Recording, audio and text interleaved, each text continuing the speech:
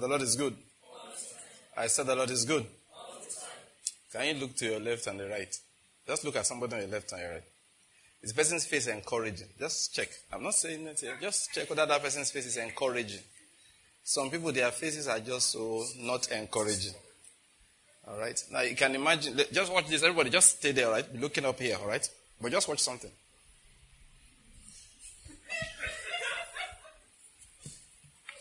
Will you want to listen to me? I'm sure you wouldn't want to listen to me. So please, can you encourage somebody with your face? All right? The Lord is good. I said the Lord is good. All right, let's quickly take our declaration of understanding as we go on. We are praying. It's our school of prayer. We've been praying for some time. And then now we are going to study a bit and continue to pray. Amen? So let's take our declaration, believing that God will give us a word. 1, 2, let's go. The Lord has given me the spirit of wisdom and revelation in the knowledge of Him, and I'm being filled with the knowledge of His will, in all spiritual wisdom and understanding. As a result of this, I'm walking in a manner worthy of the Lord. I am pleasing Him in all respects. I'm bearing fruit in every good work, and I'm increasing in the knowledge of God. Now again, I incline my ears to His word. The word is entering my heart. It is giving me light and direction. It is healing me in every area, and it's making me more and more like the Lord Jesus. In the name of Jesus Christ. All right, the Lord is good. Let's take our seats and get into the teaching for today, and then we'll rise again to pray. All right, the Lord is good. I said the Lord is good. All right, we have been talking about living by the Spirit, and the word life, to live, okay? Is not just to be alive, but to thrive. That is to have energy, to have health, to have ability. Okay? That's what it means to live. That is, as opposed to being sick, as opposed to being discouraged, as opposed to being weak, as opposed to being in lack. That's what it means to live. Okay? So, how do we live? It's by the Spirit. How? Answer me. Is it by our own energy? What we need in life as believers is to know how to tap into that Spirit. And that's what I've been hoping to do by the Spirit of God in this series of prayer teachings we have been on. And I just feel like starting today from the book of Mark chapter 5, because we've been reading this in my home for some days, and it's been quite anointing giving. It's been quite anointing. All right? Anytime you read this, you feel the power in the air. Mark chapter 5. I'm going to read a long portion, so bear with me. It's the Holy Bible. Like David Paulson will say, he said he used to like, of course in his days, he used to like reading a long portion of the scriptures when he would be starting to teach. According to him, that way he can't mess anything up. So whatever else he says, even though they are not good, the one he said read at the beginning, we balance. So let's do that, all right? So that I won't go and deny you the fullness of the anointing for the day. All right, verse 21. When Jesus had crossed over again in the boat to the other side, a large crowd gathered around him. And so he stayed by the seashore. One of the synagogue officials named Jairus came up and on seeing him fell at his feet and implored him earnestly, saying, "My little daughter is at the point of death. Please come and lay your hands on her, so that she will get well and live." And he went off with him, and a large crowd was following him and pressing in on him. And in the middle of this large crowd, you see verse 25, a woman who had had a hemorrhage for 12 years and had endured much at the hands of many physicians. And I read that in New Living Translation, and something struck me there. I said the doctors were actually the ones punishing her. You know what he said? He said she has suffered a great deal from many doctors. Did you see that? No, read the translation verse 26. He said she had suffered a great deal from many doctors. I've told you, before you go to hospital, what do? Because some doctors will make you suffer a great deal. I'm not saying doctors are bad. They are good people. They save lives. All right? I think most of them are good. And most of the time they are doing something good. But just pray. Because I was reading this in New Living Translation. When we are studying in the house, we read things like that. He said she had suffered a great deal from many doctors. Hi. May you not suffer from many doctors. After today, God will not even allow that. You will have no need. Why am I preaching to myself? I said after today, it will never happen to you. That you will have no need. So let's continue reading it. Now this woman, in spite of all these sufferings, she had gotten no better. That's what the Bible says. She had spent all she had and was not helped at all, but rather had grown worse. Now it says in verse 27, after hearing about Jesus, she came up in the crowd behind him and touched his cloak. Why did she do this? She thought, if I just touch his garments, I will get well. Somebody say that is faith. Somebody say that is faith. Now I wanted to say something. Now, not now. As we are going on, something will come in your mind that you must say. Sometimes, what you will say is, just get me my Bible. If I just read Isaiah chapter 53, I will get well. Sometimes you need to say things like that. I hope you're getting my point. Some will say, let me just get to today's service. At the end of service, I know I will be well. This woman said, if I would just touch his garments, I will get well. That's why she did what she did. So the woman came in and touched his cloak, verse 27. So now why did she did it? We have read it in 28. Now in verse 29, look at the manifestation. Immediately the flow of her blood was dried up, and she felt in her body that she was healed of her affliction. Immediately Jesus, perceiving in himself that the power proceeding from him had gone forth, turned around in the crowd. Remember, they were all thronging him. They were all pressing in on him. He turned around the crowd and said, who touched my garments? And his disciples said to him, you are asking who touched you? Okay, sorry, excuse me. It is not who. It's how many people are immediately surrounding you and pressing in on you. So you see the crowd pressing in on you and you say, who touched me? They were wondering. And he looked around to see the woman who had done this. But the woman, so he was searching the crowd. One of you touched me, he was telling them. But the woman, fearing and trembling, aware of what had happened to her, came and fell down before him and told him the whole truth. He was very impressed. So he said to her, daughter, your faith has made you well. Go in peace and be healed of your affliction. Now while he was still speaking, they came from the house of the synagogue official, saying, your daughter has died. There's no need anymore to trouble the teacher. But Jesus, overhearing what was being spoken, said, do not be afraid. He said to the man, of course, do not be afraid any longer. Only believe. And he allowed no one to accompany him except Peter, James, and John, the brother of James. They came to the house of the synagogue official, and he saw a commotion, people loudly weeping and wailing. He entered in and said to them, why make a commotion and weep? The child has not died, but is asleep. In verse 40, we read that he began laughing at him. But he did what? He put all of them out, took the child's father and mother and his own companions, those three, and entered the room where the child was. Taking the child by the hand, he said to her, Talitha Kumi. Talitha Kum. Which translated means, little girl, I say to you, get up. Immediately the girl got up and began to walk, for she was 12 years old. And immediately they were completely astounded.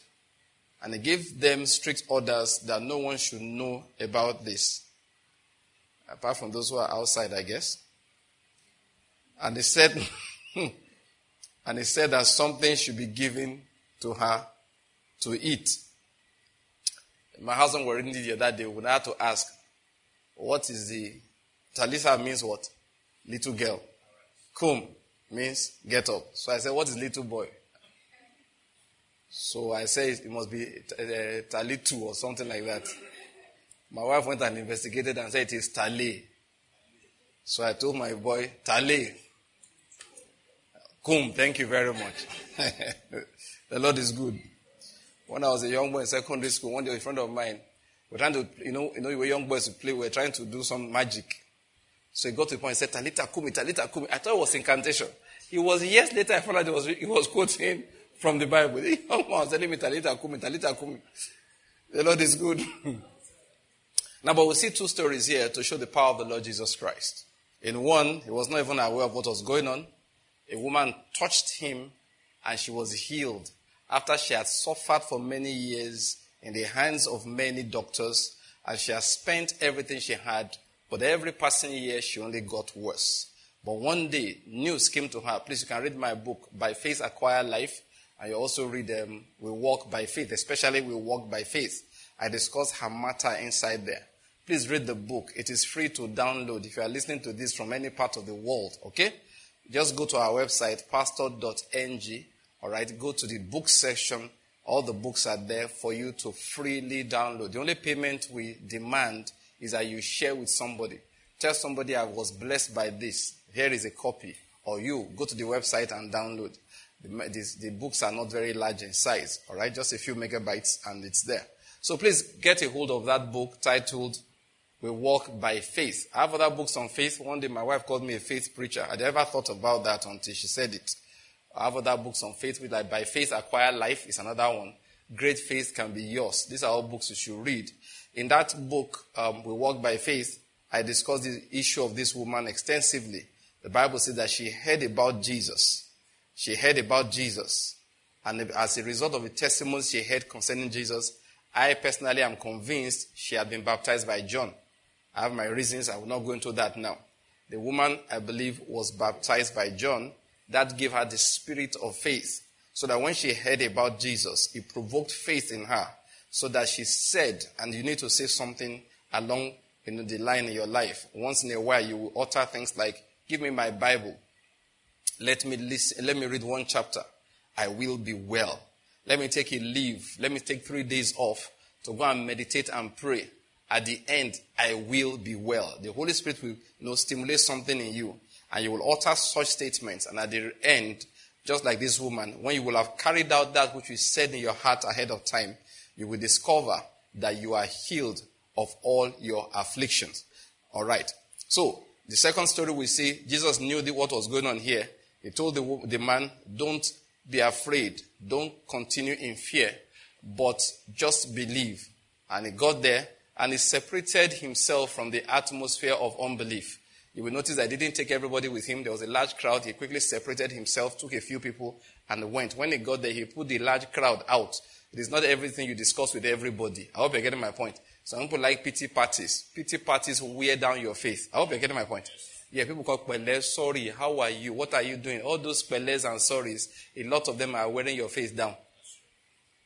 Don't discuss your matter with those who don't know how to pray. I just don't know whether you have anything to tell me. Can you advise me? Advise me on what? You'll be asking for advice from everybody on the street. At the end of the day, what they are telling you is that, this is serious. So, which doctor have you seen? They are giving you address of doctors that are far and near. So you can suffer many things. Jesus reduced the unbelief around. One man that blessed me tremendously, you hear me mention his name again and again, is Kennedy Hagin, was a prophet. So from his prophetic experiences, he gave teachings to us. And the Lord told him clearly why he did it. And I've learned it even from learning faith over time. Faith can be drained from you by the atmosphere you surround yourself with. You need to have an atmosphere of faith around you. Your best friends cannot be unbelievers. They can't even be Christians that are not serious with the word of God. Did you hear what I said? See, it's not, what I found out? In fact, I'm going to say it along the line. I hope I don't forget. Or let me start saying it now. I discovered, I've said it here many times anyway. Faith is not about, close my eyes. I believe this is coming. It's not like that. It's something that oozes into you. If it's there, it's there. If it's not there, it's not there. I hope you're getting my point. What you need to do is ensure it is there. What you need to do is ensure it's not leaking. What you need to do is make sure you're in an atmosphere where it's always coming in. Whether you are aware consciously that your faith is big or not, it's not the issue. If the faith is always flowing into you, the time of need, it will work. No matter how much you grit your teeth, I'm going to believe. If it's not there, it's not there. I hope you're getting my point. If it's not there, it is not there. So bear it in mind. You need to create an atmosphere around you where faith. Some people, they just, let me tell you, this discipleship has a cost too. What did I say? I didn't hear you well. And that cost is not just money. It can be money, but that's not the most important cost. It's things like associations. The place where you gather. Where you spend most of your time. You see, when you give your life to Christ, you know what it means? Your life changes. It changes. You may have been popular amongst your friends before. The day you give your life to Christ, if you are still popular there, you are not properly born again. You should go back for reborning. You should. Because you are not serious. If you were serious, what used to interest you before will change. That will discontinue. Another set of things will start interesting you. And you will not be as popular as you used to be because of that. Purely because of that. They will not find you as interesting as you used to be. Faith oozes into you by just where you hang out. Who do you gist with? Who do you go and sit down together and maybe watch a television program with? If they are not people of faith, they are sucking you dry bit by bit, little by little. You have to ensure that your iron is sharpening another iron and your iron is being sharpened by another iron. Gist with people who are serious with God. I hope you're getting my point. When you tell them a matter, first thing you're thinking about is you do something that maybe you experience something that's negative. They are already checking. Is God correcting him? Is God teaching him? Does he need to stand by faith? And is that giving you the word? They are the ones that are pushing faith into you bit by bit, pushing it little by little. Jesus, when he was going to pray for that girl. Now, some people have thought that, of course, I thought like that, and until I was trained, I just assumed that, once Jesus wants to do it, he can do it. If he didn't do it, he didn't want to do it. I hope you know it's not true. If those people did not leave that house, that girl would not have been raised from the dead. Doesn't do things just for the show of it. If everybody just gathered there, and they were like, let me see, move, let me see. You know the way people would do? They are climbing over each other's shoulder to see what he will do when he's raising the dead. If you read the story of Catherine Kuhlman used to handpick those who sat in front when she would be ministering. It's not everybody that could play music for Catherine Kuhlman. She had a heavy healing anointing. It's not everybody that will come there, go and sit on the keyboard and be doing, dun, dun, dun, dun. No. She would use one eye to look at you. Hey, you, leave that place. But she knows those who are draining her anointing and those who are amplifying it. But he would tell the story. First time she ran it was a young man ready to go for, as soon as he opened the door, he entered the hall, raced mistakenly to the front. That's how he lost his seat. When the ushers came in, they bounced him from those seats. Hey, those seats are reserved for who? Don't worry about it. It wasn't about importance. It's that, look, Catherine Kuhlman needs to know that those in front are people of faith. She needed to know. Kenneth Hagin, I was going to tell you something, but he said the Lord told him why a man came to him once. I want to see. Jesus said, okay, follow me. Took him out of the town. And then lay hands on him. I was asking him questions, interviewing him. What do you see? He said, I see men as strays. He laid hands on him again. When the man began to see, he told him, don't go back into that village. Don't go back into that town. Why? Because if you go back inside there, you will lose your healing. Why? The environmental unbelief was too strong. You have to create a good ambience around you, ambience of faith. Listen, that you took time out this afternoon after walking the whole day to come and sit down here is important. Whether you feel it or not, it's entering. I hope you're getting my point. I know what I'm telling you. Whether you are feeling like it or not, it is entering. So I'm just using it to describe the power of the Lord Jesus Christ. And that power is available for us till today. Somebody say amen to that. Amen. Every issue of blood, the power to heal it is still available. Every dead little girl, that Talitha, you are going to come in the name of Jesus. Amen. Yes, you will. That's what we are doing. You know what I want to do today? Anybody listening to this, by the Spirit of God, I want to talk you into full health. I hope you get my point. Yes. Words convey spirits. Jesus said the words that I speak, they carry a spiritual substance that impart life wherever they go to. That is one thing God had to help me with in recent times. I think I was beginning to forget. Even though I preach it, I was beginning to forget. Why? Because sometimes I pick a book. A man like John G. Lake, who I love so much, I have the complete collection of his sermons. I used to have another one that was not as complete as when I got the complete one. Now everything is digital now. I have different books. One book containing like 20, another book containing like 10. I have, all over. I think I've read almost all of them over the years, not in the last 1 year. I've been reading these John G. Lake materials for over 25 years, so it's not today. There was a time it was the only thing I read. Woke up in the morning reading John G. Lake. I still remember that one, blue, yellow, colors of the fine picture of him, drawing actually, by Kenneth Copeland Ministries. I carried that book everywhere I went. I've read that book so many times. Most of his sermons I've read again and again and again. I've read Adventures in God. So, for certain reasons, I need to read the book again. And the first thing that came to my mind is, I've read this thing before. The Holy Spirit said, what are you saying? I said, I'm sorry. I realized that I'm not trying to get information. If it's information, I have it. The letters. You know what happened with the letters? They do what? They profit what? Yeah, the flesh. That's what Jesus called letters. That's what Jesus was referring to. The letters, what do they do? They profit what? Nothing. It's flesh. They don't profit anything. It's the spirit behind them that does what? That gives life. So you can't say, I have drunk this spirit before. I don't know whether you get my point. Every time you pick it and you start reading, so I started telling myself. So when I picked the book to read, I said, I didn't come here for information. No. I didn't come here for letter. I came to do what? To drink.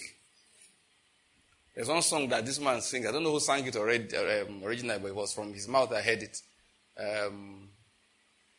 I've come to draw from you again. You know the song? Victoria. Orange. Okay, that's when I sang it. So you know the song, right? It's a good song. Sometimes you pick your Bible, just say, I've come to drink from you again. I've come to drink. I hope you're getting my point. I know some of you have seen my face hundreds of times. Next time you come, look and say, I've come to drink. Look, there are restaurants you have been to so many times. Are you tired of going there? You enter the place, say, this girl has served me before. Do you have another person to serve? Is the food still coming? That's the most important thing. I hope you're getting my point. You go to the bank and say that, I've seen this bank teller many times, I don't need money. Say, madam, how now? 100,000. If you bring it, you will collect. I've come to do what? Withdraw. I've come to withdraw. That's what we are talking about. Anytime you come to the word of God, you've come to what? Draw. You've come to drink. So the Holy Spirit helped me understand that in recent times. I said, Banky, don't say you have read this again before. So now if I open my Bible now to John chapter 1 verse 1, I've come to do what? To drink, to draw, to tap. Even though I could recite it, I hope you're getting my point. I will recite it to myself, but this time around with a drinking attitude.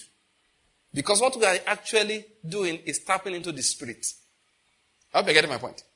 So what am I doing today? I'm talking to anybody listening to this, whichever avenue, you are being talked into perfect health. Amen. I'm not trying to persuade you, I'm trying to infuse you. There's a word of difference. There's an infusion of the Spirit that is coming forth. Yes, there is an infusion of the Spirit that is coming forth. There is an infusion of the Spirit that is coming forth. Let me start by explaining something that material things respond to the life in the Word, responds to spiritual forces. Jesus looked at a tree. You don't get it. Everything has ears. I hope you know your ear has ears. So I just started with my ear. I just feel like twisting it a bit. Your head has ears. And I don't mean this one. No. Your feet have ears. Your heart inside your chest, the one that beats. I don't mean the heart that you used to think. I mean the one that beats. He has ears. Okay, I know I've confused you a bit. Let's go to other things. Your car has ears. Okay, let's leave that one. You will not disagree with this. Trees have ears. Do you know Jesus used to talk to everything? You say, you know what he did to the wind? The storm, he rebuked. Now, there's a way in which you go and pray. Father, have mercy in the name of Jesus. Let this storm cease. Let this boat not capsize. Let my disciples not die. Me, I knew I was not going to die, but let the disciples. There's a way you can pray like that. But he didn't do that. He got up. They said, don't you care that we perish? He said, where is he? That's the wind, the storm. He said to it literally, shut up. Literally, he says, be muzzled. Stop that nonsense. He spoke as if the thing had ears. And you know what happened? He heard and he stopped. He saw a tree and said, no one will eat from you again after now. And the tree packed up shop. Died from inside. The Bible says from the root. Nobody cut it down. It just shriveled from the roots because it heard. I hope you're getting my point. Okay. What am I trying to say? I hope you know your body has ears. I don't mean this one. No. Do you get my point? Your health has ears. Everything in you has ears. They hear. It's a spiritual thing. They hear.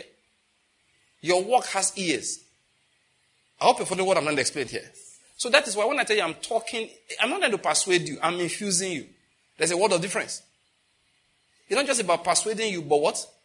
Infusion.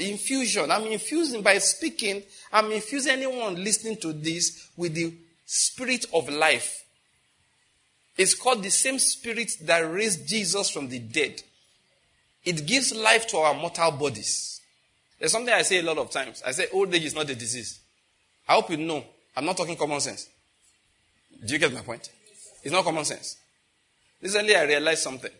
That Banky, if you say old age is not a disease, whoever will believe that has to drink the spirit of life in old age.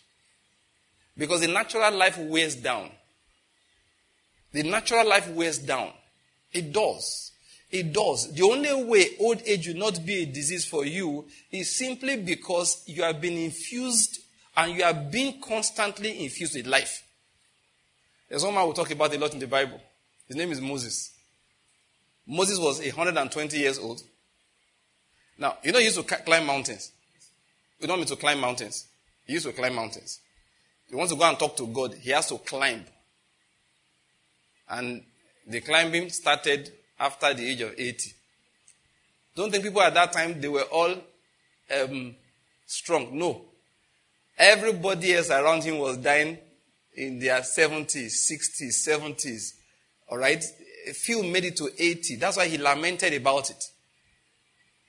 Most of them died at the age of 70. Yet Moses, at the age of 100, he needs to talk to God. He climbs a mountain. He will walk around. And the Bible made it clear that he used to see clearly. He said his strength did not abate. His eyes did not grow dim. Now this is where I'm going. Have you ever asked yourself why? I'll give you the answer. Now this is a man who he ate sometimes, other times he did not eat. But go and think about it. Do you know what happened to him like that? It is simple. Go and check who he talked to the most. He will disappear for 40 days. You can't come from the presence of the Lord after 40 days. And arthritis will follow you back. Arthritis is not the fear. I don't know whether you're getting my point. Whatever food he was eating that made him not need carbohydrate, fat, and oil for 40 days, that thing must contain medicine too. Do you get my point? See, he ate so much of divine presence that, we know about 40 days. Go and read it well. The food lasted him for 80 days. Okay, it lasted 40.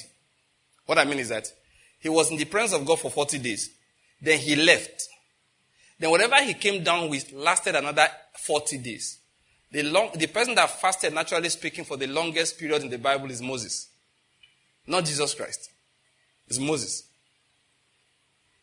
He was in the presence of God. Of course, that actually is not fasting. It's fasting, okay?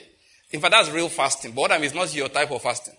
It's not your church type of fasting. We are declaring the 10-day fast. Nobody declared fast for Moses. You know what happened? He went somewhere and he ate what they were eating there.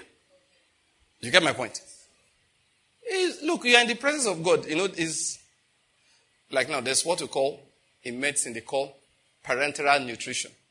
Sometimes they have there's one they call let me give you a big name. Hyper alimentation. They give you, normal infusion, is water with glucose and small salt. But there are some people that for certain reasons they can't get food any other way. Intestine is very bad or something. So they give amino acids. What you normally eat in meat. The iron goes down their vein. Fatty acids goes down their vein. Vitamins goes down their vein. Everything they need regularly goes there. And they have to infuse the person regularly. Of course, we know about water, everything. It's not a good condition. Don't envy them. The best way to get your food is through your mouth and your intestine, okay? But where I'm going is this. Down the vein, they get everything.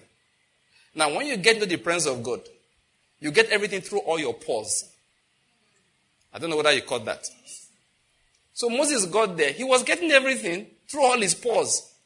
If he opens his eyes, life enters from it. His back, life was entering from there. That was why he did not eat. Some of you say, I want to hear from God. Hunger will just kill you. Because I want to eat. Nothing is... Do you get my point? Moses was not struggling. Moses was not there being disciplined that, no, this hunger, you won't arise here. There was no hunger. The glory of God filled him. I hope you're getting my point. People want to, in the flesh, do what Moses did literally in the spirit. Not even by the spirit now. But he was in the presence of the spirit. He was so filled. By the time he came down and found these guys had been misbehaving, he laid down for another 40 days. They didn't feed him. When Elijah was going to Horeb, 2 shots, that's what they gave him. And he went in the strength of that food for 40 days. Now, to Mount Horeb. I'm going somewhere here. Why do you think Moses was perpetually healthy? It was what he was eating. Sometimes I see people do things, please, let me say this. There's something Pastor Corey said once, which I never forgot. Some people, they are sick. They say they are believing God. So they will not take medicine. There's nothing wrong with that on the surface. But let me explain what I'm going to say. Many people, they are not believing God. They are afraid of medicine. I don't know whether you get my point. If doctors want to treat you and the sickness is serious, you say you will run. Now, that's the painful part for me. Many people who run, it's painful because they are not running because they have faith. They are running because they are afraid. There's a world of difference. It's not because they had faith. If the treatment was simple, they would have taken. Or sometimes the treatment is quite expensive. And one major reason patients run away from hospitals in Nigeria is cost. If all you have ever had is malaria and boil, you don't know that treatment is costly. They still sell decent anti-malarials till today, equivalent of $1 to $2, 1,000 naira, 2,000, and those are very powerful ones. I hope you get my point. So most of us don't realize that treatment generally is not that easy. They tell you somebody should go and take a course of radiation. You go to the place, tell you to bring 700,000 naira. That's typically what they ask for. There are treatments they give. They say, this one is good, very, very good. It's effective. It doesn't cure, but just effective. It doesn't cure. I said the cost of it over 6 months is 2.5 million. There's one hospital in town here, good hospital, very nice place. But when you enter the place, admission deposit 2 million naira. I hope you're getting my point. That is why many people, they don't realize that they believe God. They don't believe God. They are afraid of cost. So when I was much younger, I used to wonder, why would people break bone and go to traditional bone setters? We try to educate people when we're young people. I realized later on, it's not the issue. They know. They know the orthopedic hospital is better than traditional bone setter. It's a orthopedic hospital where they will spend 10,000 naira with the traditional guy. They will have blown like 500,000 in orthopedic. That's why they don't go. Don't think that they don't have sense. They have. What they don't have is money. And please, for your information, what those guys are charging, they are not overcharging. Things are just that costly. I talked to the MD of this orthopedic hospital then. This was about 10 years ago. When he told me what he was doing to keep, now, as at 10 years ago, we met somewhere. He was explaining to me the effort he was going through to keep the cost of hip replacement down at under ₦1,000,000 10 years ago. The hospital wasn't making money. Federal government was paying all the doctors free of charge. That is like, they pay the doctors and nurses. They treat you without really charging you. You don't know. But yet, the cost, then he was trying his best to make sure it didn't cross 800,000. He said because they were now doing it regularly, they didn't want it to stop. Now, why am I saying all of these things? So, that's the reason why many people claim they are believing God, though. And it's been sad for me to observe many times they are not. Because what they do is go and lie down and hope something will happen. So Pastor Corey said, somebody told him, I'm believing God. He said, I forgot to ask her, how? So now when I pray with people who have, serious ailments, difficult to treat for doctors, we pray, and they will now be believing God together. How do we believe God together? We exchange scriptures. How do we believe God together? We keep on quoting the word of God. Because you can't say, now, that's what I'm talking about Moses. For Moses to remain healthy, it was what he was eating. If you want God to heal you and keep you healthy, you have to eat. What did I say? You have to eat. It's what you are eating. You have to take your medicine. Last night, I was in a humorous mood. Those who follow me on WhatsApp channel. I said, everybody, it's night. Take your night medicine. I said, here it is. Take your night medicine. I want everybody following me on WhatsApp. Take your night medicine. And two things. Number one, I said, give God thanks for the day. I got a revelation a few days ago that one major problem with people, especially in this our part of the country, is ingratitude to God. I don't want to talk about that now. God has been so good to many people. They only emphasize on what he has not done. So I say, hey, number one, give God thanks for today. Then number two, prophesy upon your household. In peace, we will lie down and sleep. For you, Lord, alone, make us dwell in safety. Invoke the name of God over your home. Invoke his name. You don't just say, nothing will happen. Hey, something will happen. You have to drink. I hope I get my point. If you live in a dangerous area, then you say, no, mount guard around your house. What is the guard? The glory of God. Speak words. Infuse the atmosphere with the word of God. Do you know even armed robbers, they have ears? I'm not talking about normal ears. When they stop, don't come here. Something will freeze them. They won't come near there. What am I trying to emphasize? I'm emphasizing to us that when you say you are believing God, it means you have decided to be eating the food of God. I hope you're getting my point. It means you have decided to take God's medicine. It's not just that I don't want the other medicine. The fact that you are not drinking human medicine is not proof that you are believing God. There are those who are taking human medicine and they are still believing God. There are those who are not taking human medicine and they are not believing God at all. Satan just takes advantage of their stubbornness. Meanwhile, the real thing is that they don't have money. The real thing that they are afraid. Some of these drugs have dangerous side effects. So anybody who says he or she is believing God must show to himself and you, if you are that interested in the person, how? You can't wake up in the morning and not take your medicine. Okay, if I tell you that, okay, assuming now, I'm not feeling well, and I'll tell you that this is my doctor. One of the things you ask, okay, so what's the next question? There's a common question we ask. Assuming you are medically enlightened. I said, this is my doctor. What question do you ask? Eh? What? No. What is wrong with me? On the job? This is my doctor. I'm waiting. Thank you very much. What did he give you? It's a very common, okay, maybe because I'm thinking from a doctor's perspective. If you tell me that this is doctor taking care of you, I want to know what? What is he doing? What drug is he giving? How many times are you seeing him? What procedure is he planning? I can't tell you this is my doctor. And I'll wave and say, oh, my doctor, how are you? We have not seen in 6 months. There's nothing he said that I'm doing right now. By the time you put mine in front of a title, there must be something that is directing your life that the person is communicating. I made a joke the other day. One man called me my pastor. I said in my mind, if I catch you. Because we knew the urukuruku of his hand. You know what they call urukuruku?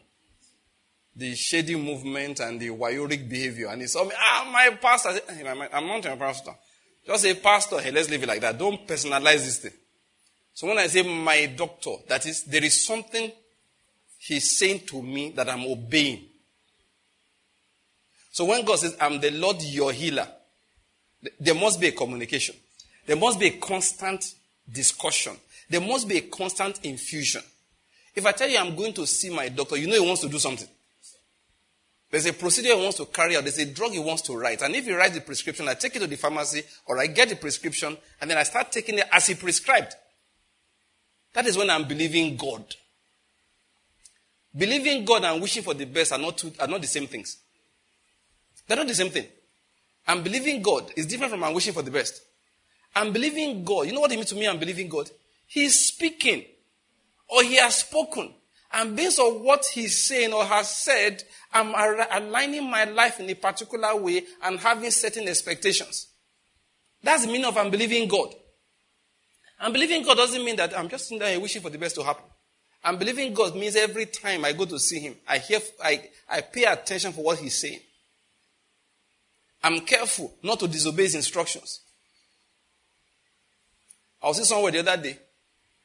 A woman is very, very sick, seriously sick. So we're having a discussion, different specialties. They were discussing how they handle the case. They said they've offered her this treatment. She refused. So one doctor now said, amongst people discussing, they said, okay, I think we should have another discussion with her. And if she does not listen, we discharge her from the clinic. Did you hear that? That we have spoken enough. Let's have one more discussion. After that, discharge her from the clinic. I first said that when I was in school. One of our big profs then was teaching us about a particular lung disease. He said anybody who has it must stop smoking. He said if they don't stop, you discharge them from your clinic. Don't see them again. He said because you'll be fighting, like you're just working at cross purposes. So he says, and I still remember the day he said it. That was my first experience. So you can tell the patient, don't come here again. Yes, he said you have to. This is a problem you have. This is the cause of it. You still continue it and you want to be treating you. So once no matter the excuse he gives, once he's not following the prescription, tell him stop coming here. I hope you're getting my point. The Lord is not your healer except you are listening to him. That's what I'm saying. Many people have been discharged from his clinic. Say, Lord, this person is believing in you. Say, when last did he come to clinic? Ask him. When last did I give him any prescription? When last did I tell her anything that she's obeying? Please, many people have been discharged from God's clinic. They don't know. Some go to the clinic, God doesn't come. Yeah, he doesn't come. Why? Because God said, the last thing I told you to do, have you done it? There are people listening to me. All their problem is unforgiveness. See, let me tell you something here. Spiritual things affect the body.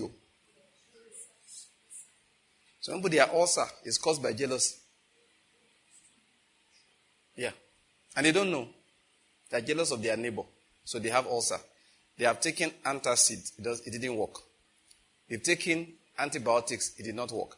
They've taken, some other drugs. Let me not mention names. They've got to the 4th level of drug. It's not working. Now the ulcer is about to kill them.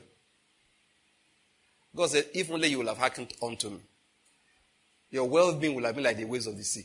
That is, this is your neighbor. Go and meet him. If you have the boldness, say, I used to be jealous of you, but I'm not jealous again. If you don't have, no problem. Just tell God. Then whatever it is that the person is doing, be contributing to it so that his life will be better than yours. You see what I said? He's building a house. You are even owing rent. Yet you go and give him a ton of cement. 50 bags. So 20 bags. How much is a bag now? Anyway, 5K. So 1 ton is about 100K, right? Around well. 100 naira per kg. You are owing your landlord though. You go and meet landlord and say, good morning, sir, please. This is half of my rent. The other half, please give me another 6 weeks. You have some. But you go and give that man, say, I hear you are building a house, so the Lord bless you. Here is a ton of cement. It is ulcer you are curing. I'm telling you, it's ulcer. Some people are still angry with people that offended them 15 years ago. And now to even make it worse, some of those people that offended you are dead now. You can't even find them to forgive. You're in trouble. Don't worry, forgive their children. The Lord is good. Listen, look, Elko said one of his books I read. He said he was counseling one woman one time. The woman had a very troublesome marriage, so she was divorced and stuff and all of that. So he realized that that's what her problem was. So now counsel the woman that you have to forgive your former husband. He said, no, I heard him preach that he took 15 years of my life. The man says he's about to take the rest. She's 15 years he took. The rest is going. Look at you. The rest is going. So better forgive him and claim the rest back. Know the 15 years is gone. And if you know God very well, God will add that 15 years, multiply it by 230, add it to the one in front. For latter days, one thing I found out about God is very good with wiping out memory. God can wipe out memory. You will remember bad things and you'll be laughing. God will bless you so much. The days of badness will be like a distant memory. That's what he does. God will bless you so much. Look at the 15 years. And you're like, 15 years? Are you serious? Was that not 3 months? He says 15 years. I was married to that guy for 15 years. I don't believe it. And you're finding everything funny. It's God. There is nothing you can't turn around. There is nothing. There is nothing. What am I saying? Many people are sick because there's a spiritual thing inside them they've not let go. Pride makes people sick. A lot of heart disease is pride. Let me tell you something about the world. I'm going to do some studies again, and maybe I'll preach about this maybe sometime next year, if God allows, about this health matter. Because this world is very confusing. They don't tell the truth. And by nature, like I told, doctors are good people, all right? Medical, they try, but the truth is that there's a lot of, now when I say lie, not deception, but ignorance, or refusal to acknowledge the truth. They normally don't preach the whole truth. Let me give you an example now, and this is very important, what I'm going to say. Many times doctors push, or let me not say doctors, medical science, let me put it like that, so there's not somebody I'm talking about. The whole society of science, they push origin of diseases, prevention and cure of diseases that are actually not true. They've left some critical things behind. So both what they tell you is a cause and the cure, they are not rooted in the depth of truth. So we keep on struggling against something we are not handling the real cause. You'll see what I'm saying in a moment. I want to give a small illustration, very simple illustration. This is a simple illustration, okay? There's a new vaccine that's out now that they are pushing everywhere. What's that one? Exactly, HPV. HPV vaccine, cervical cancer, cancer of the women's cervix, uterine cervix. Well, theoretically, the vaccine will work. I believe it will. Because it's been found out after many years of studies that is one cancer you can pinpoint in 90% of cases. What causes it is an infection. So what you do is prevent the infection. That way you do what? You prevent the cancer. I've heard it taught up and down.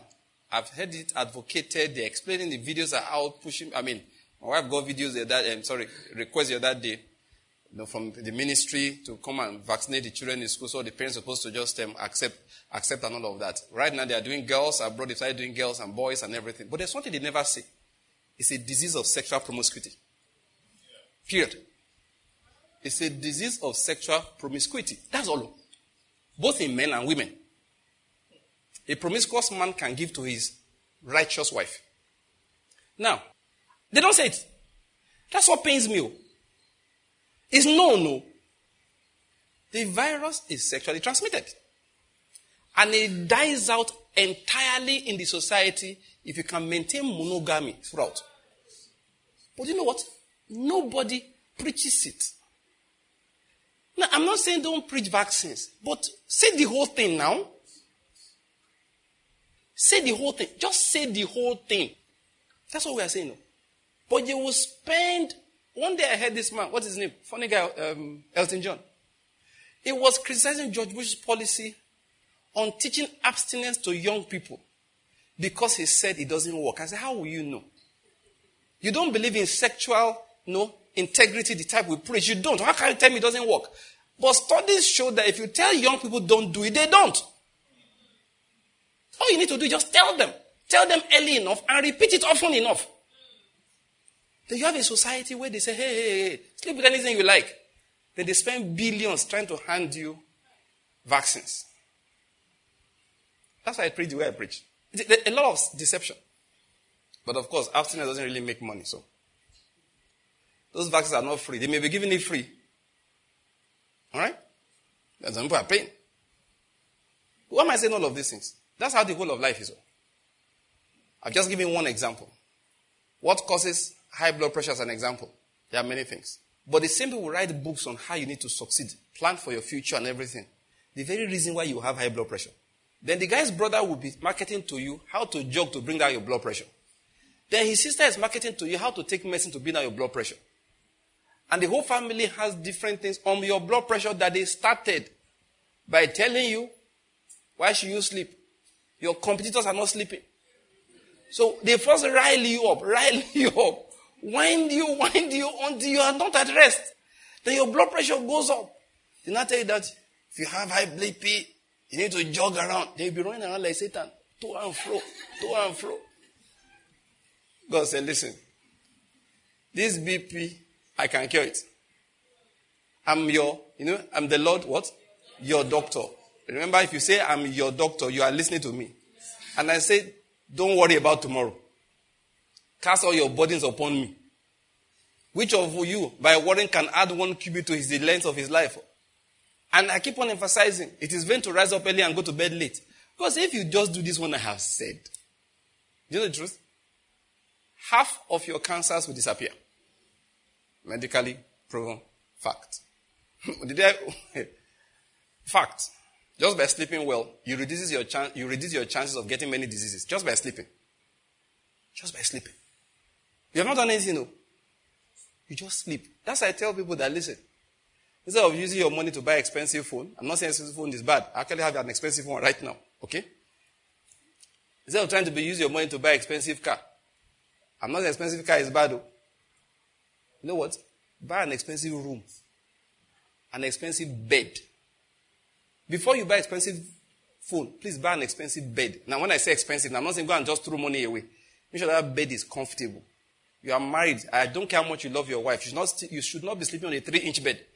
A 3-feet bed. It's not good. It's not the will of God. You say, we are in love. Forget that. My wife said, what do you mean? It's good. It's not good. It was good that time, but now it's not good. Your bed has, I have a, they call it king size bed. It's the will of God. King size, And if they had the grand king size, then go to my bedroom can take it. You just put those football. I have a place where if you put one leg here, to take a long time to reach where the second leg is. Relax. You see people with expensive car, they don't have expensive bed. I hope you're getting what I'm trying to say. But please, don't just take it literally. Understand what I'm trying to explain. Since I got married, see, immediately after we married, because we got quite a number of presents and bought some things, I always had 3 televisions in my house. I never put one in my bedroom. It was deliberate. I've never had TV in my bedroom. Never. I married almost 24 years ago. My wife and I moved to Enugu a year after. We've never had TV in our bedroom. It's a law. I told her, hey, bedroom is to sleep. If I want to watch television, I go outside. I put TV in my guest room that time. I put in fact, my brother was staying with, he put one television in his room. I said, that's you now. You're a young boy. You don't have to sleep. You can be watching TV. But my room, I refuse to put one. Many of the sickness people have, God says, stop worrying, stop being angry, forgive people, and sleep. It is vain to rise up early. Some of you are in a city where you can't sleep. God says, relocate. I'm telling you. I look at life sometimes. People are just operating under a curse. Look, pray yourself out of being in traffic for 5 hours a day. You have to pray yourself out of it. It's your health that's been damaged. Lagos was rated, is it the 4th or the 2nd worst city to live in the world? Is it 4th or 2nd? It was 2nd. It wasn't because of any other thing apart from traffic. Of all this, and I couldn't understand if they say Lagos is worse than Aleppo, Syria, worse than Baghdad. Don't forget they are fighting in, what's the name of that place in Yemen? Now, what they just said, and the reason why they rated it is just one reason. It's not the most popular city in the world. It's not the most overcrowded. You go to India, there are cities that are more crowded, more populous and all of that. They said nowhere else in the world do people spend that amount of time in traffic. So when they calculated those who are fighting and balanced with traffic, they rated it worse. Please, I need you to pray that God will deliver you from traffic. You will get a house near where you work. Or get a work where you don't have to be in the traffic at bad hours. Wait. Even those who killed the Lord, they've been forgiven. I'm not angry with you. I'm just telling you, you need to pray. Now let me prophesy for you. God will prosper you. Amen. The Lord will prosper you. Amen. One of my friends was working in one big company. They were in Ikeja. Then they relocated their headquarters to Victoria Island. He resigned. He said, I'm not going. He said, Banky, I cannot join them in this thing they are doing. He refused. What am I going to say? See, spiritual things, the state of your heart, is affecting your flesh. Your skin will be radiant if there's no worry in your soul. The Bible says they looked to him and they were lightened or radiant, and their faces were no longer ashamed. Listen, one of the reasons why we read some of the stories of the Lord Jesus Christ, I would have read more about the person who was born blind. They came to him, have mercy on me. Jesus made clay with spit, put in his eyes. He said, go to the pool of Siloam and go and wash. And the person went there, washed, and came back seeing. The man that was at the gate beautiful was born crippled. He had never walked in his life. I hope you're getting my point. He had never walked in his life. Yet that fellow, Peter and John, spoke to him. They took him by the hands and he began to walk. I'm not going to establish the fact that there is nothing that God cannot do. There is no sickness he cannot heal. Let me explain something here. Now, I'm going to talk you into health. Remember that? Sickness is a result of iniquity. It doesn't have to be in the individual suffering it. They came and said, what did this one do that was? How? How was he born blind? And so how was he blind? How was he blind? Born. Born blind. So did he sin? Is he a Buddhist? How could he have sinned? Could his parents have sinned? It makes sense. But him is not likely. Because given unto man wants to die. After that is what? Judgment. So we don't believe in reincarnation. He didn't sin in his previous life. So sometimes there's sin causing problems in other people because we have responsibilities over our descendants. One of the reasons why you walk in righteousness is so that your descendants will be blessed. There are people who are going to fight in this life, and the major fight is for their descendants. Can I just digress for a moment? Don't lose the battle for your descendants, please. Make sure that your whole life you are packing blessing. You know, there are times that people in Israel will sing, the descendants of David. God will say, it's just because of your father. There's because of your father in this life. Oh. I hope you're getting my point. In the same manner, people put curses upon their descendants. But what I'm going to emphasize is the fact that, listen, every sickness, every trouble is a result of sin. It is. But again, that's not my emphasis. What's my emphasis? Every healing, every deliverance is a result of righteousness. And you have been made righteous in Christ Jesus. Amen. That's what I want to emphasize. See, if you go and read Isaiah chapter 53, the emphasis was there for us that himself, all right, what happened? He took our infirmities and our diseases. How did he do it? It is simple. The right they have to be in anybody's life on this earth at all is tied to what? Sin. So once that sacrificial lamb was offered on that cross and sin was forgiven, every affliction in the believer is called an oppression. What did I say? Every affliction in the believer is called what? An oppression. What is oppression? It's not supposed to be there. Remember we said something the other time, that you have to separate light from darkness. In fact, what Jesus came to do in the life of the people, Jesus came for a number of assignments. Behold the Lamb of God that takes away the sins of the whole world. But for those who were dead then, what he came to do was to separate their light from their darkness. What do I mean? When John the Baptist came, he came with a baptism, preaching repentance for the forgiveness of sins. Everybody that came for baptism was forgiven. They carried the sin and applied to Jesus Christ after that. But then nobody was healed. He said John the Baptist did no mighty work. So why did Jesus come? It's simple. Everybody who had been forgiven, he came to separate what? Their light from their darkness. Now, what am I trying to emphasize? If you're a child of God, sickness, afflictions have the legal right in your life. No, it doesn't have any legal right in your life. It needs, he said, but I'm feeling it. That's what we are doing. We are going to separate the light from the darkness. We're going to kick darkness out of the place. And let me tell you something about darkness. Once you face it, it runs away. I hope you're getting my point. The light shines how? The light shines, okay, let's say, the light shines where? And what can darkness do to it? Nothing. Nothing. It doesn't even understand it. It can't overcome it. What we need to do, that's why the Bible says, arise, do what? Why? Now, did you notice that it's possible not to shine even though you have light? No, think about it now. If I say arise, shine, your light has what? Come. It means that some people have light, they are not what? Shining. I have this little device, my phone. The case, it's a very funny case. They cover the camera. You know these days, what's your torchlight? It's not your phone, it's not a phone camera, the flash. So the other day I put on my torchlight and I couldn't see it. Why? I forgot to open the cover of the camera.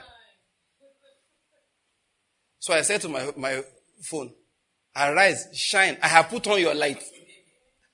So I quickly went to the back and then took off the cover of the camera. Many Christians, their light is covered. They have it, but it's not shining. That was why he had to say, arise. Do what? Shine. Why? Your forgiveness has been issued. Your sins have been paid for. Your deliverance has been paid for. It is now yours. The fact that you are not experiencing doesn't mean it's not there. What it simply means now is that you need to get up and enforce it. That's why he said what? Arise, shine. Can you shine without light? No. There's no catch to it. If you tell somebody arise, shine, what is the reason why? Because your light has come. But that tells us something. It is possible to have that light and not shine it. It's possible to have healing and not experience it. It's possible to have, the right to be totally free and not be free. I hope you're getting my point. Which was what happened in Israel. And God gave us that thing as a lesson. Once they went for baptism, they were free. But they did not experience it. Jesus had to come to separate their light from their darkness. So they will come. Have mercy on me. What do you want me to do? That I may receive my sight. You touch them, they start seeing. See, you must understand. If they were still legally bound, Jesus could not have freed them by force. He doesn't break laws. Why he was able to free them was that two things. Number one, they had gone for repentance. Their sins had been forgiven. It's been lifted from their heads. And all that healing, he was healing people free of charge. I hope you know he was the one paying. He had to carry all that forgiveness to the cross and fully pay on the cross. That's what I wrote in the book. We walk by faith. Those who listened to John were the ones that received the spirit of faith to believe Jesus Christ. Now, okay, Pastor Bank, what are you saying? What I'm saying is that you have believed in Jesus Christ, haven't you? Affliction has no right. It has no legal right. It has no legal right. I say it has no legal right in your body. It has no legal right in your body. Sin sets a lot of negative things in motion, including old age becoming a disease.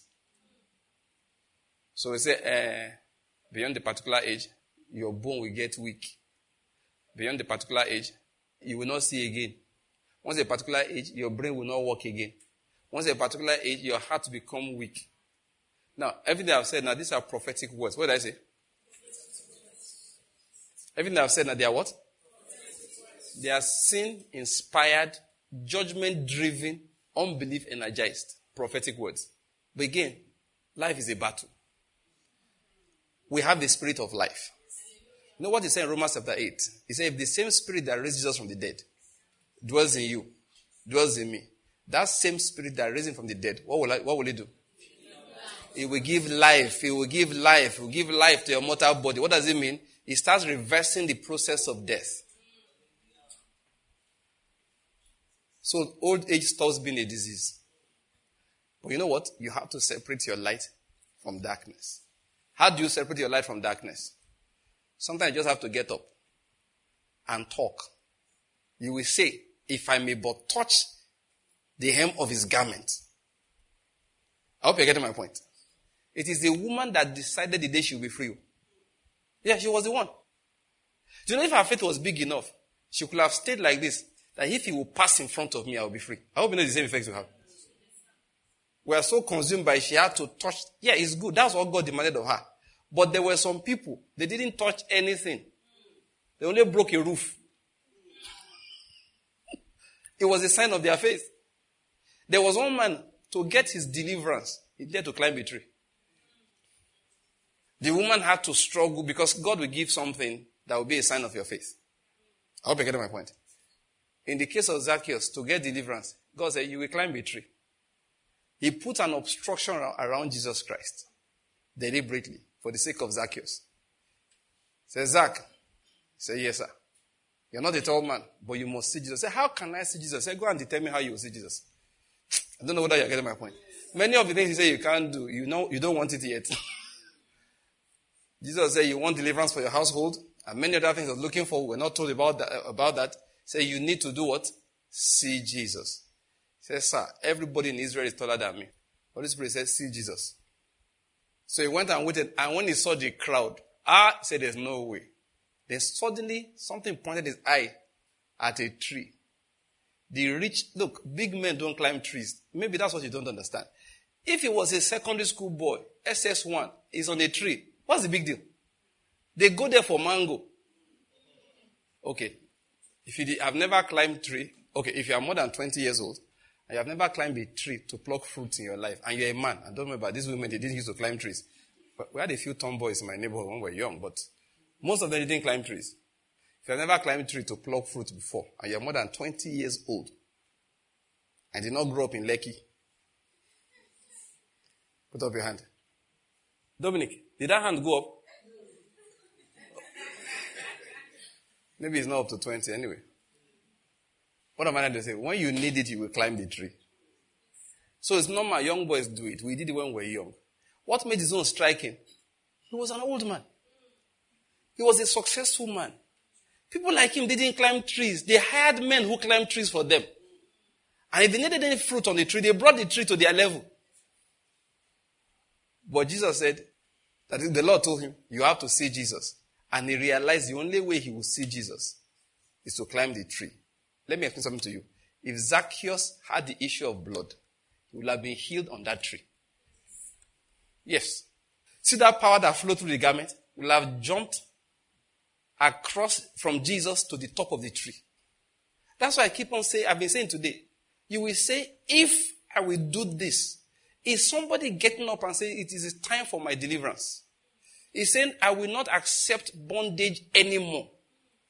Different people will have different things they have to do. This woman, her own case was, touch his garment, and she will be healed.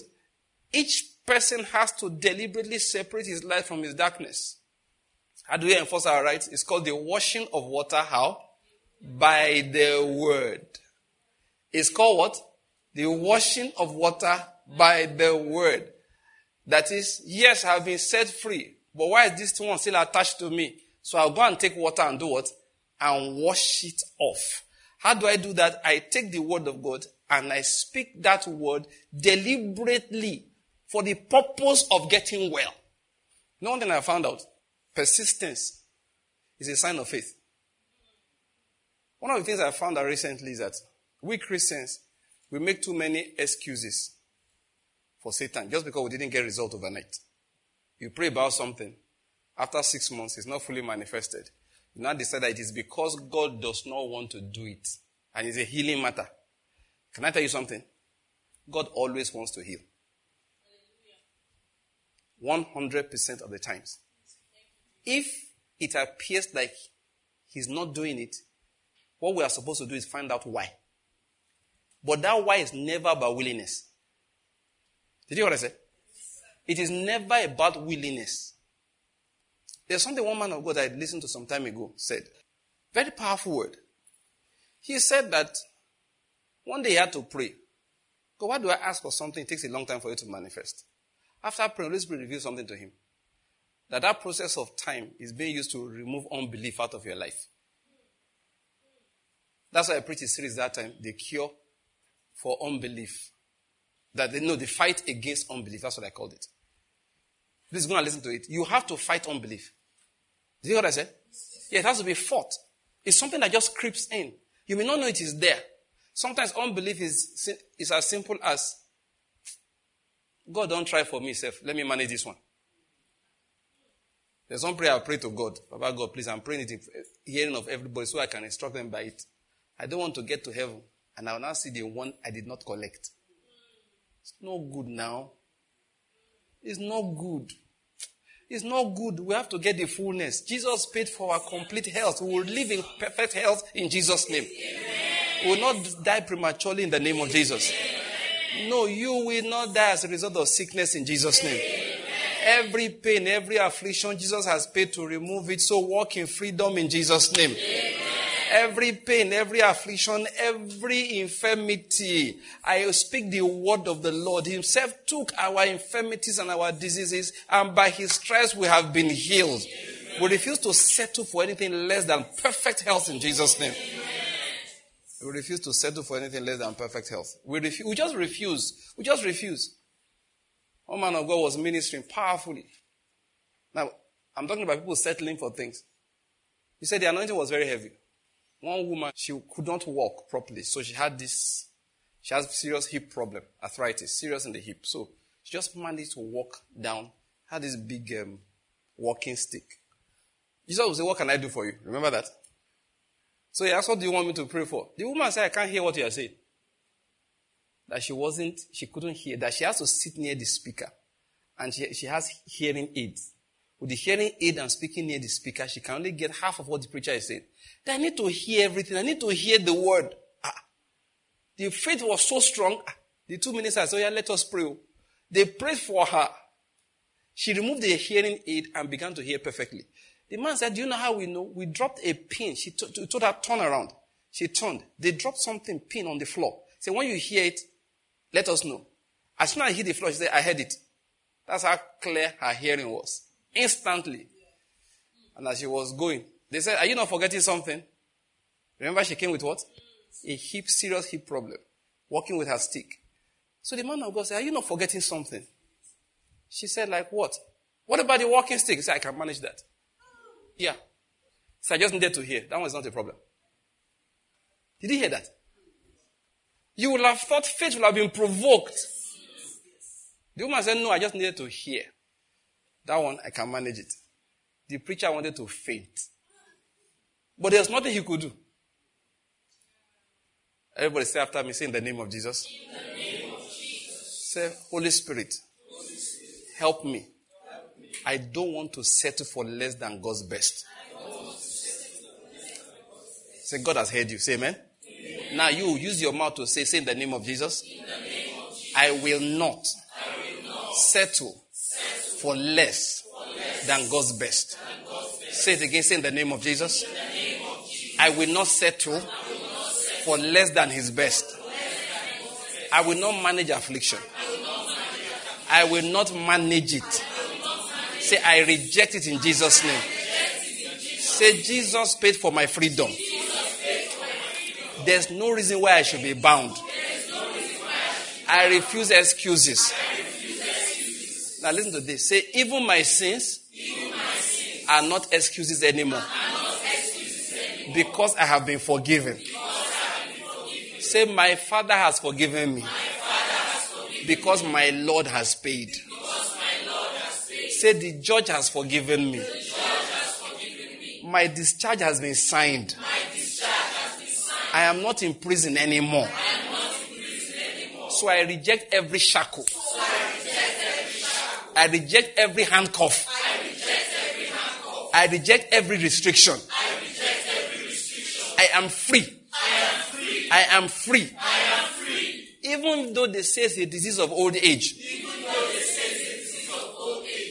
No matter how old I am. Age can only make me wise.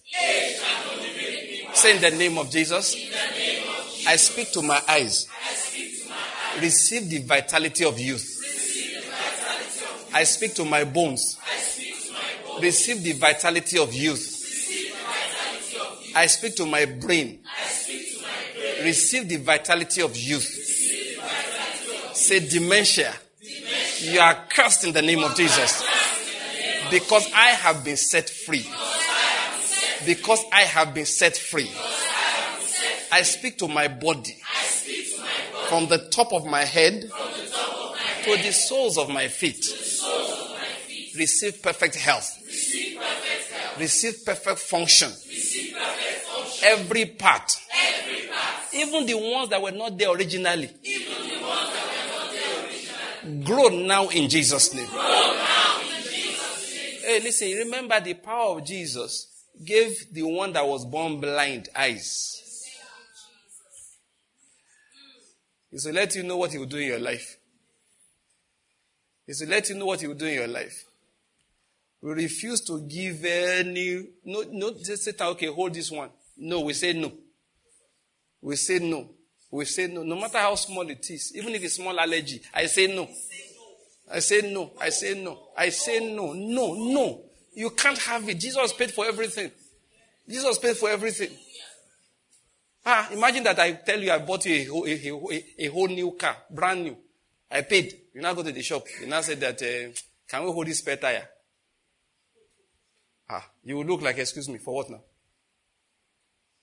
Everything has been paid for now. He said, okay, I have a whole, the car is new. I know how much they paid. It's 35 million. No. All we're asking is spare tire. You know, you will call police. So you will stop that nonsense. So if you want me to dash you money, talk. But this is my tire. Put it back inside. As you are going away, you enter, you see they remove the car stereo. Are you going to say that? After all, the car is 35 million. New car stereo, I can get a good one. No. You say, where's my car stereo? What do we now want to do with our lives? You know what? Jesus paid for everything. I said Jesus paid for everything. So we are not leaving this showroom without everything. Close your eyes and say, this showroom I'm not leaving without everything. I said, this showroom I'm not leaving without everything. No. Everything must follow me. Every part of what Jesus paid for. Every part must follow me home. Every healing. I speak to glaucoma. Die. In the name of Jesus. I command my lungs to be free. I command my kidneys. You will walk. You will walk. Jesus paid. Jesus paid. I have been forgiven. Leave that in. I have been forgiven. I don't care how they call it incurable. We speak life to it now in the name of Jesus. It's not by our own energy. It's not by our own strength. He said, you did not jog. I'm not jogging. Leave me. Both of your parents were hypertensive. Leave that thing. Jesus is not hypertensive. Abraham was not hypertensive. What is all of this? My true ancestry. I reject all these inherited diseases. If you have a child that has an inherited disease, put your hand on the child now and say, in the name of Jesus, I have been set free. You, my child, you have been set free. Say, you have been set free. The Spirit of God is saying, listen, make a demand on the power of God. My children are settled for that which is not perfect for too long. Make a demand of the power of God. Unsettle yourself. Say, no, Lord. No, Lord. I will not settle for less than God's best.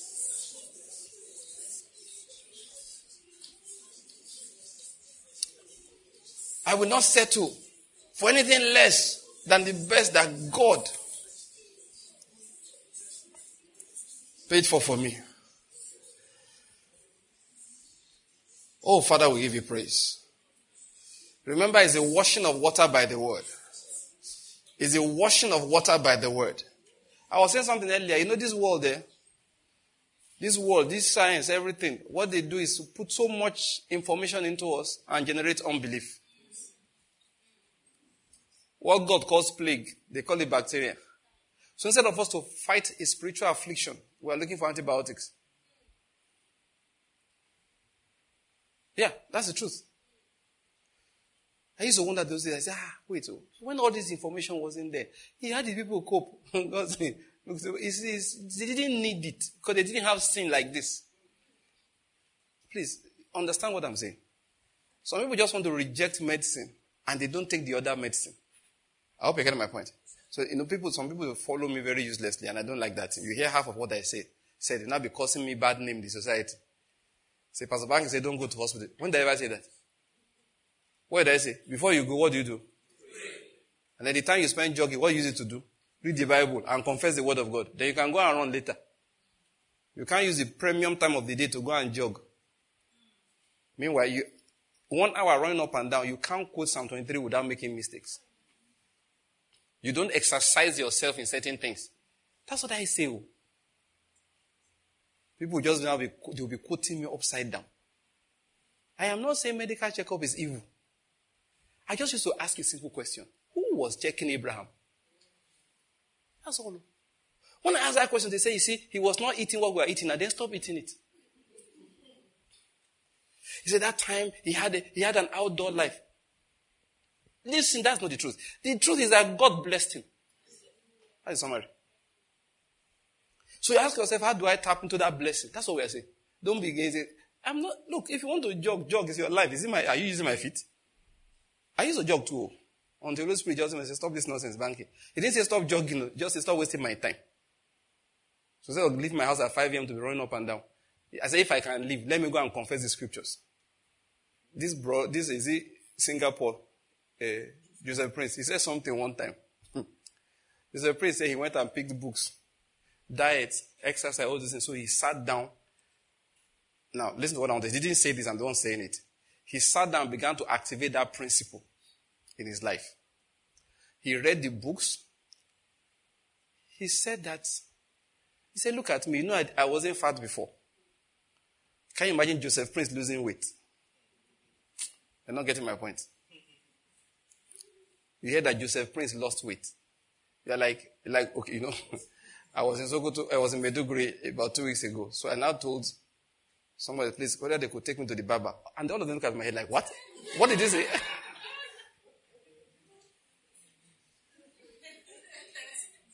I said, I want to go to the barber. And he started laughing. I said, what is funny? He didn't know people like me cut hair. I said, I do. The guy who now took me there, I said, don't worry. Yeah, that's his name. I said, when we come back, you will see how handsome I'll be looking.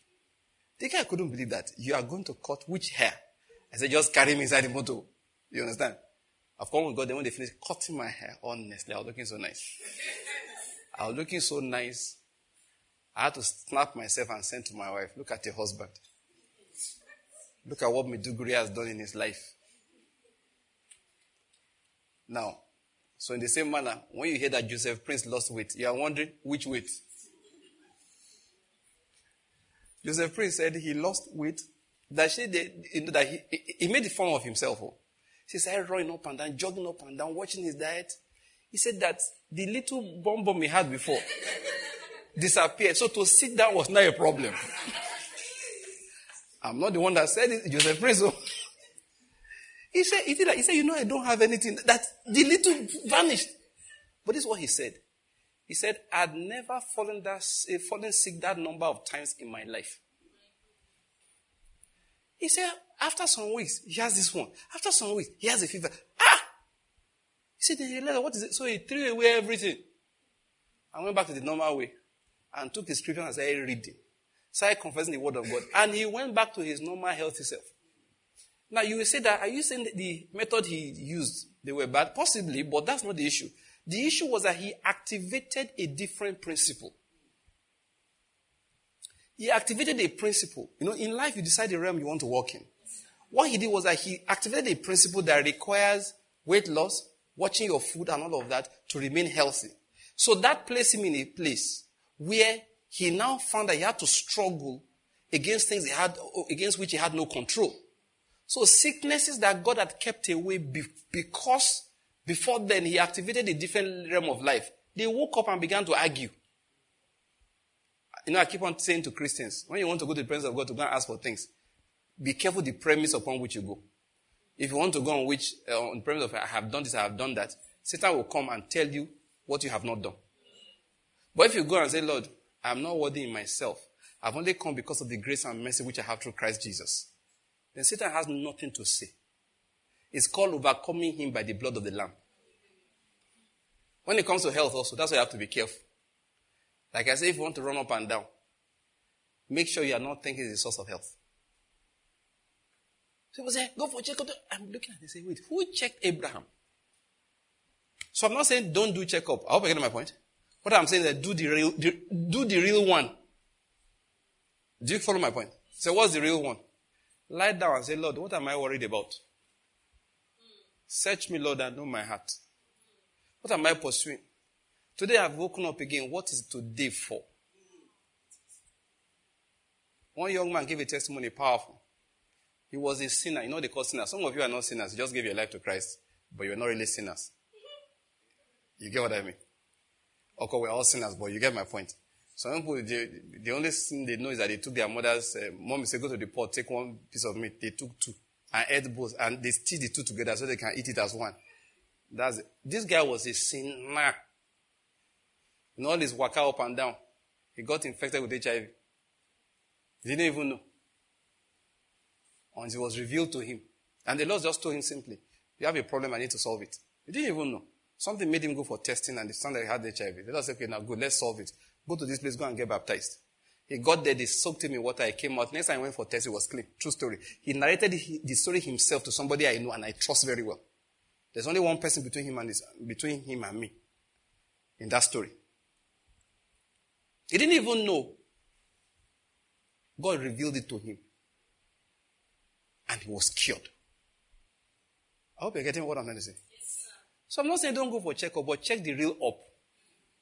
Is that English good? Yes, lie down and say, Lord, from the Spirit, any defilement of flesh and spirit that's in me, Lord, reveal it. Sometimes God will tell you things in a dream. God has corrected me in dreams before. There are times God will say, this is your mouth, self. You talk too much. These are the kind of things you should not be saying.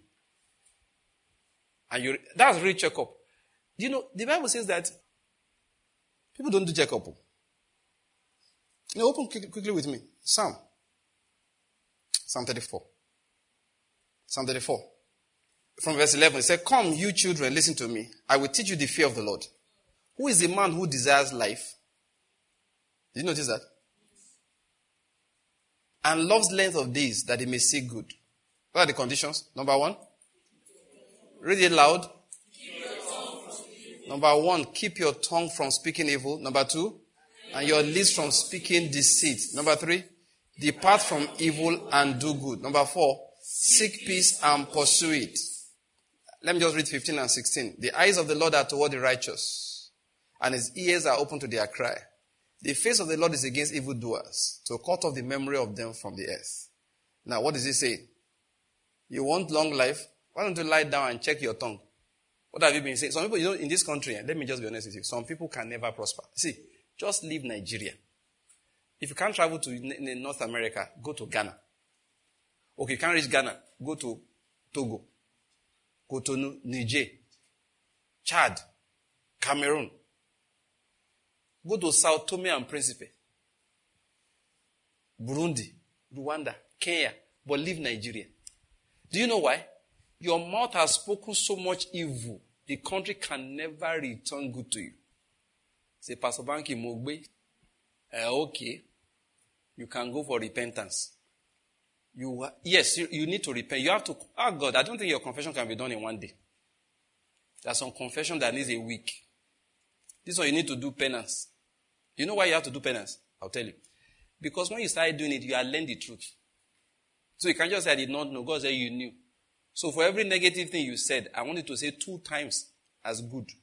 You spent 1 year speaking evil. You have 2 years of speaking good. Otherwise, no good will come to you in this land. These are the spiritual checks you need to do. You want to run up and down till you are healthy. What if you run up and down and trailer jam you? Have you ever seen exercise that builds muscle against trailer? No, serious. Have you seen it before? You built your muscle. Dangote truck jam you. The truck damaged. And you kept on running. Have you seen that one before? You fall from height. The concrete broke. Your leg is straight. Why? Because of this kind of exercise you were doing. Have you ever seen it before? You exercise so much, they shoot you. Your muscle bounce down the bullet. Even Chinese people, they know they dodge bullet. Now only Matrix, they dodge bullet. That's all I am saying. If you want to exercise, fine. But the Bible makes it clear. Physical exercise has only little profit. If you want to check yourself, look. The huge debate is there on whether it is beneficial. A lot of people say it's beneficial, but they don't tell you the harmful effect of not letting sleeping dogs lie. Yeah, seriously, I don't want to get into that now. What is the point I'm making? All of us must do checkup. Let's do 1 minute checkup. Everybody, just shut your eyes. Let me read that scripture to you. I'm using it to check yourself. Who is a man who desires life and loves length of days that he may say good? Keep your tongue from evil. Check what evil have you been speaking? Against yourself, against the body of Christ, against God. Because when you grumble, and against the nation God has placed you in. He says, speak your lips from speaking deceit. Okay, that's why I buy them. Now 2:5 they sell them. Must you talk? He said, depart from evil and do good. These are the things you should be checking. Seek peace and pursue it. Notice those things from Psalm 34. From verse 13 and 14 I read there. Because I want to quickly read another one.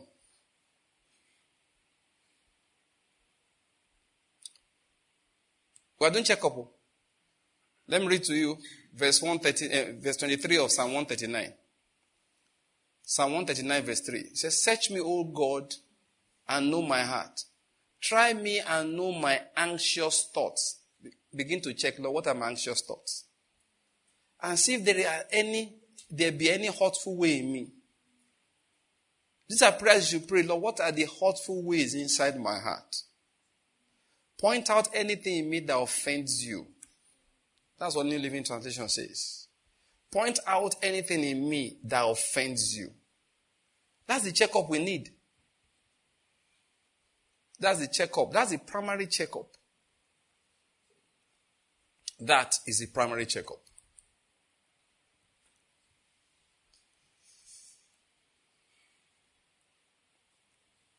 Can we rise to our feet? I want to read a few scriptures and we're out of here. Remember, we are talking and releasing the power for divine health. You are healed totally in Jesus' name. Amen. Every affliction we speak against it by the word of the Lord. Amen. Say, because we are free, it's called an oppression. Therefore, the oppressed must go free. Amen. Say it again. Say, I'm free. I'm free. I'm going free. I'm going free. Say, I'm free. I'm free. I'm walking away free. Say, no more shackles. No more bonds. No handcuffs. No monitoring devices. Because I am free. I am not a slave of sin. Therefore, I cannot be a slave of sickness. I cannot be a slave of infirmity. Say in the name of Jesus, I take what is mine. I take what is mine. Say health is mine. Healing is mine. Now remember we said sin came and brought sickness, right? Righteousness came and brought healing. Say in the name of Jesus. I have been made righteous. Say by the blood of Jesus, I have been washed clean. Therefore healing has come. Say Christ is in me. Say Christ is in me. Therefore, the same spirit that raised him from the dead is giving life to my mortal body. Is giving life to my mortal body. Say the body was subject to death because of sin. Now the spirit is giving it life because of righteousness.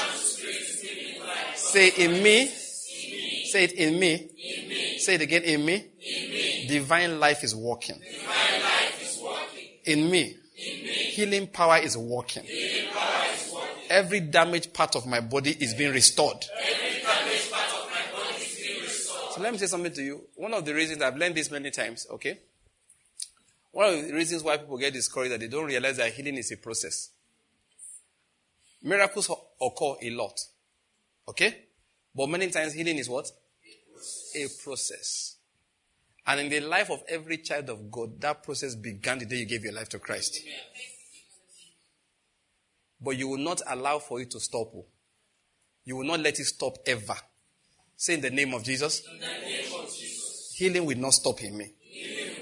It will not stop. It will not stop. Healing is working. Life is working. Life is working. Say, life is working. I need to say it again. Say, life is working in me. Every affliction is being washed away. Because sin has been washed away. That's what you open somewhere? Eh? Okay, quickly. Deuteronomy chapter 7. I want to read about 4 verses there from verse 12. Deuteronomy chapter 7. Now, this one thing we do in my house. We read a particular portion of scripture. Okay, we'll do it here also. Then I give you a minute. Then you talk to yourself with the scripture. I hope you're getting my point. So that's what we're going to do. You are going to personalize it. Remember, we are listening, we are following the word, we are releasing the spirit of health. You know, it's by the spirit. What did I say? It's by the spirit. It is by the spirit. It's not by effort. It's not by our natural tendencies. It's not by our diet. It is how? By the spirit. Remember I began by saying that, listen, Moses became healthy like that because of where he used to go. It's because of who used to talk to him. It's because what he used to reflect upon. It's not because it was natural to him. That same life is what we're activating. The Lord is good. So let's read together Deuteronomy chapter 7. We're going to read from verse 12 and read all the way to verse 15. Deuteronomy chapter 7. Are you there? Now, let's go. Then it shall come about, because you listen to these judgments and keep and do them, that the Lord your God will keep with you his covenant and his loving kindness, which he swore to your fathers. He will love you and bless you and multiply you. He will also bless the fruit of your womb and the fruit of your ground, your grain and your new wine and your oil, the increase of your herd and the young of your flock in the land which he swore to your forefathers to give you. Verse 14. You shall be blessed above all peoples.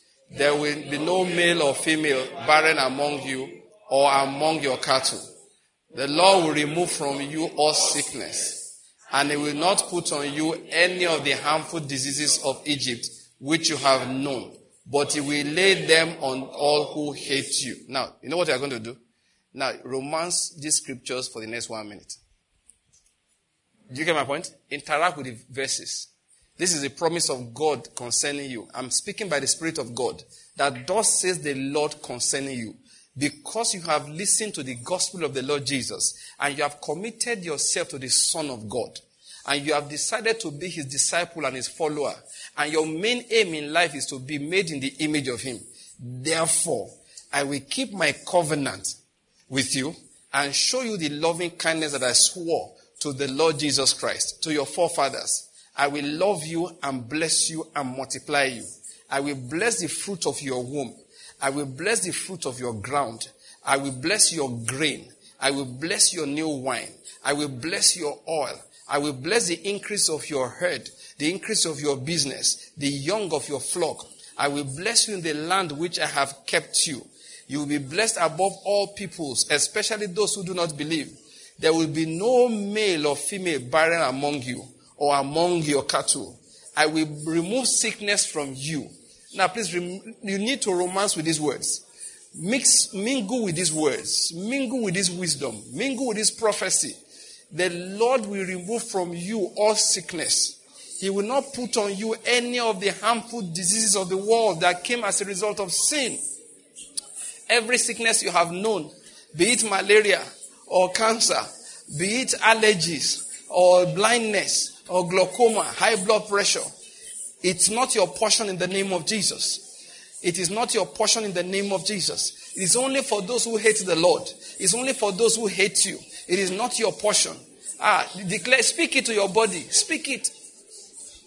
Remember, the washing of water by the word. The washing of water by the word. The washing of water by the word. We are washing away darkness because we have light. He said, arise, shine, because your light has come. He said, arise, shine, because your light has come. What you are doing is you are washing. You are activating the light. Say, this light in me. The light of health, I speak to you, shine. The light of full restoration, I speak to you, shine. The light of full restoration, I speak to you, I say, shine. The light of full restoration, I speak to you, I say, shine. The Lord said, I will restore health unto you. I will heal you of your wounds, says the Lord. I will restore health unto you, and I will heal you of your wounds. Let's take another scripture so we can romance with it. Psalm 103. Psalm 103. One we know very well. Psalm 103. Remember, we are talking ourselves into the blessing of God. And we are saying, Satan, bye-bye. Are you there? Now we are reading those 5 famous verses. 1, 2, let's go. Bless the Lord, O my soul, and all that is within me, bless his holy name. Bless the Lord, O my soul, and forget none of his benefits, who pardons all your iniquities, who heals all your diseases, who redeems your life from the pit, who crowns you with loving kindness and compassion, who satisfies your years with good things, so that your youth is renewed like the eagle. Did you notice that he heals what? All your diseases. What does he do? He has pardoned what? What did he pardon? All my iniquities. As a result, what did he do? He healed all my... Now meditate on that word for a minute. Use that word to speak to yourself. Say, the Lord has healed all my diseases. I will not settle. Say, that healing process has begun. I will see a miracle. I will not settle for less than the best of God. I will not manage it. Just a small pain in the left foot. I won't manage it. Now, so nonsense it takes that. We give Satan an inch, he will take a yard. I'm fighting for everything that is mine. How's my fight? Is with my tongue. How's my fight? Is with the word of God. How's the fight? Is with persistence of faith. Just speaking what he has said. He said they overcame him by the blood of the Lamb and the word of their testimony. That's it. So what are we using this evening? What are we using this evening? The word of our testimony. We are testifying concerning the goodness of God. What he has done for my soul. My soul, notice he has done so many things for you. He forgave all your iniquities. He healed all your diseases. Soul. He satisfies my mouth with good things. My youth is renewed. He satisfies my mouth with good things. My youth is renewed. He satisfies my mouth. He satisfies my mouth with good things. My youth is renewed.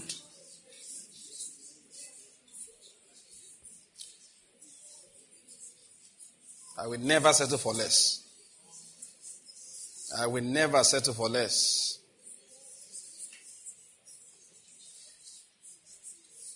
I want us to just read a few verses. Quickly open to Psalm 91. Verses 9, 10, all the way to 13. Quickly. Psalm 91. If I will read it to verse 16. 91.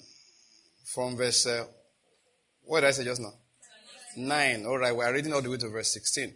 And we're going to take a minute to meditate on everything there.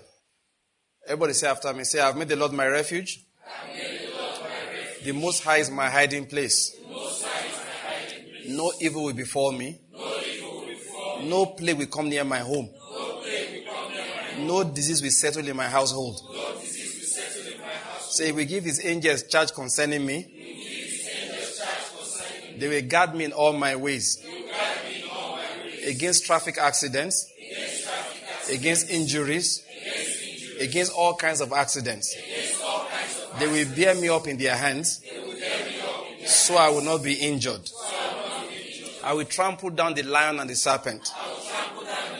But I will not be injured. Say, I have loved the Lord.